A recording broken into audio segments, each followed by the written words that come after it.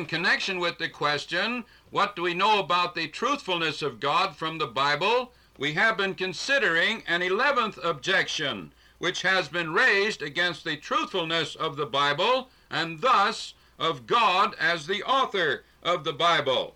It is objected that there are mistakes and contradictions in historical accounts appearing in various parts of the Bible record, and therefore the Bible is not strictly truthful. This objection is indeed of great importance, for if we cannot depend upon the Bible in the smaller things that it reveals, we certainly cannot in the most important things that it has to say concerning our existence, the nature of sin, and the nature of redemption through our Lord Jesus Christ. We have seen that it is necessary, because of the Bible's profound history, that we come to it with a certain reverence and respect. Its authors have made most unusual claims. They affirm that God spoke with them and revealed to them truth, and they record their own sincerity in desiring with all their heart to impart this truth to others. Then as we look at their lives, they were sacrificial, giving themselves to God, to serve God and to do His precious will. Now we have seen that if we are going to understand a given verse of the Bible, for example, we must take into consideration the context in which it appears.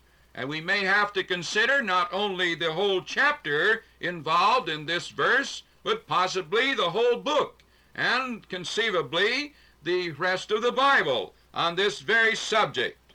And thus we have seen that apart from this principle, most anything can be proved. We also need to take into account the languages that the Bible were written in, for many times a translation cannot convey the true meaning intended. We should also consider the customs of the Bible, and particularly the use of words during the time when the books of the Bible were written, because God certainly has revealed Himself to man with the great purpose of being understood, and therefore the writers of the Bible were inspired to use language that people would readily understand. And so by coming to the circumstances during which time the various books of the Bible were written, very frequently a new light is thrown upon the words of the writers of the Bible, and some supposed difficulties are immediately removed. These are the simpler methods by which we are guided through error into truth, and are merely the approach of common sense. Above all, the Bible promises, upon the illumination of the Holy Spirit, to bring us to an understanding of its truth as revealed in its pages. Just as the Holy Spirit moved men to write the Bible, so He has promised to lead all humble seekers into the precious truth of God through an understanding of the Bible. Consider Jeremiah chapter 29 and verse 13 in this respect. Dear Jeremiah was a very sacrificial and persecuted servant of the Lord. He was called the weeping prophet because of the great trials that he endured. But here he records God as speaking to us. For I know the thoughts that I think toward you, said the Lord, thoughts of peace and not of evil, to give you an expected end.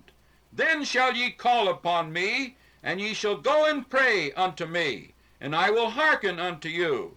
And ye shall seek me and find me, when ye shall search for me with all your heart. So our approach to God will determine the enlightenment or illumination of the Holy Spirit that we receive upon the pages of the Bible, the Word of God.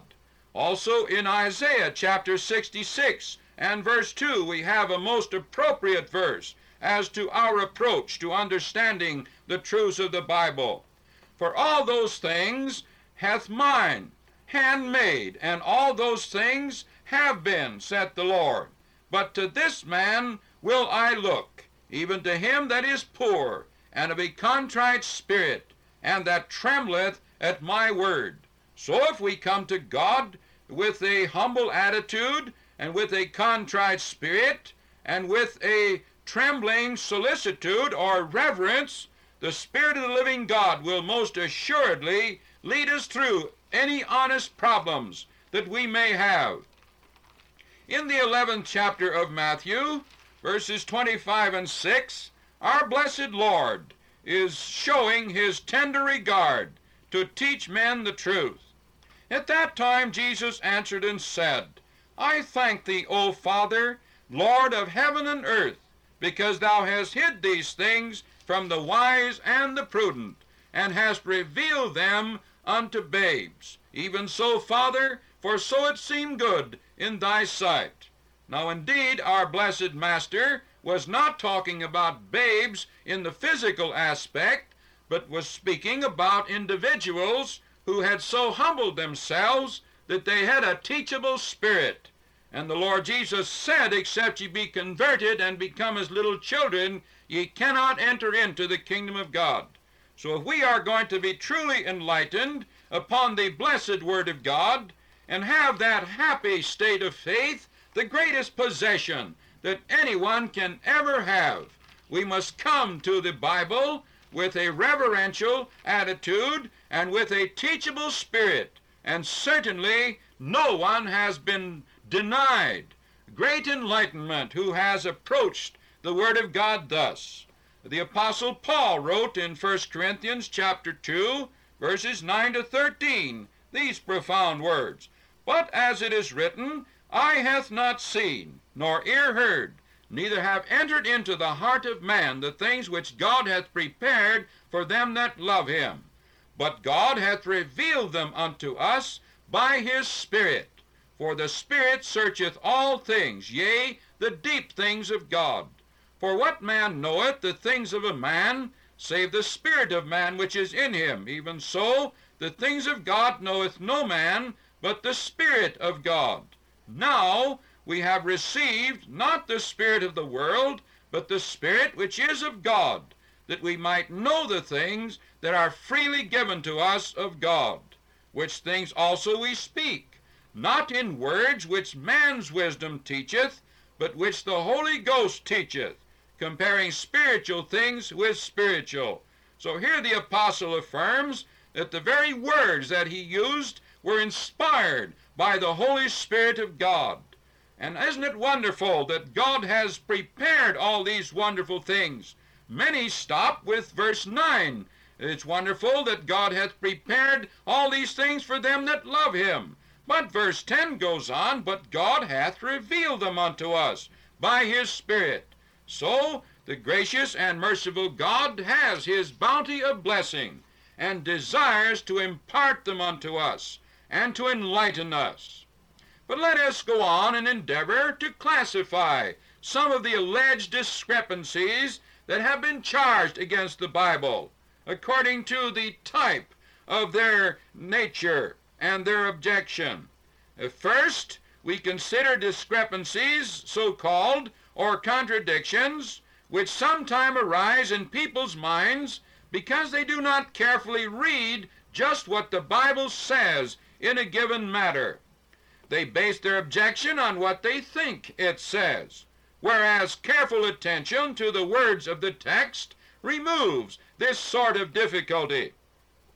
For example, some have affirmed that in one place in Genesis the Bible affirms that Adam and Eve were the first inhabitants of the earth, and in another that Cain went off and married a wife in the land of Nod, implying that there were other human beings on earth, not born of Adam and Eve. But it is said in Genesis 5:4 that Adam and Eve begat daughters without giving their names nor their place among the sons born. Also in Genesis 4:16 and 17, if we read these verses carefully, it is not said that Cain married his wife in Nod, but only that while living there, he and his wife had children. So there's nothing said against Cain and his wife journeying together to that place where they settled. Bible students have commonly accepted as a fact that a special dispensation was made in the first generation for brothers and sisters to marry. There is nothing in the Bible contrary to this supposition, and thus what the Bible actually says in the case cited indeed removes all difficulty and immediately removes a supposed contradiction. But secondly, there are other discrepancies which arise because of our ignorance of many facts possessed by Bible writers, which we do not possess today. There was a great volume of oral tradition passed on from generation to generation, which was a matter of common knowledge, which would immediately explain certain situations. For example, in 2 Timothy 3:8, the Apostle Paul mentioned 2 Egyptians, in all probability, by the names of Jannes and Jambres, who withstood Moses and resisted the truth. These are not mentioned in the Old Testament narrative. There may have been other sources, we may affirm, which Paul had, and which the Holy Spirit sanctioned as true history. Our ignorance should not lead us to charge of error in such a situation. It could be that the Apostle Paul had other sources of information, and even though it is not recorded in the Old Testament, it nevertheless could be a fact, and we certainly have no right in such a situation to charge inconsistency and error. Similarly, in Acts chapter 20 and verse 35, the Apostle Paul records words as spoken by Jesus, which are not recorded in the Gospels, as follows: "It is more blessed to give than to receive." The Apostle John indicated in the last verse of his Gospel, figuratively speaking, that if all the events of the Lord Jesus were recorded, the world could not contain the books that would need to be written. There were doubtless many records made in describing and quoting our Lord's ministry, so the saying of Paul could be a true saying. Indeed, Luke affirms that many had written of the life of Christ, and thus we see that this objection is without foundation, but we shall have to continue in our next visit. Our Heavenly Father, sanction to us the concept of Thy Word as coming to our hearts from a loving God by the inspiration of the Holy Spirit, and we pray that many may be induced by it to turn from sin in repentance, come by faith to the cross of Christ, find forgiveness and reconciliation. In Jesus' name, amen.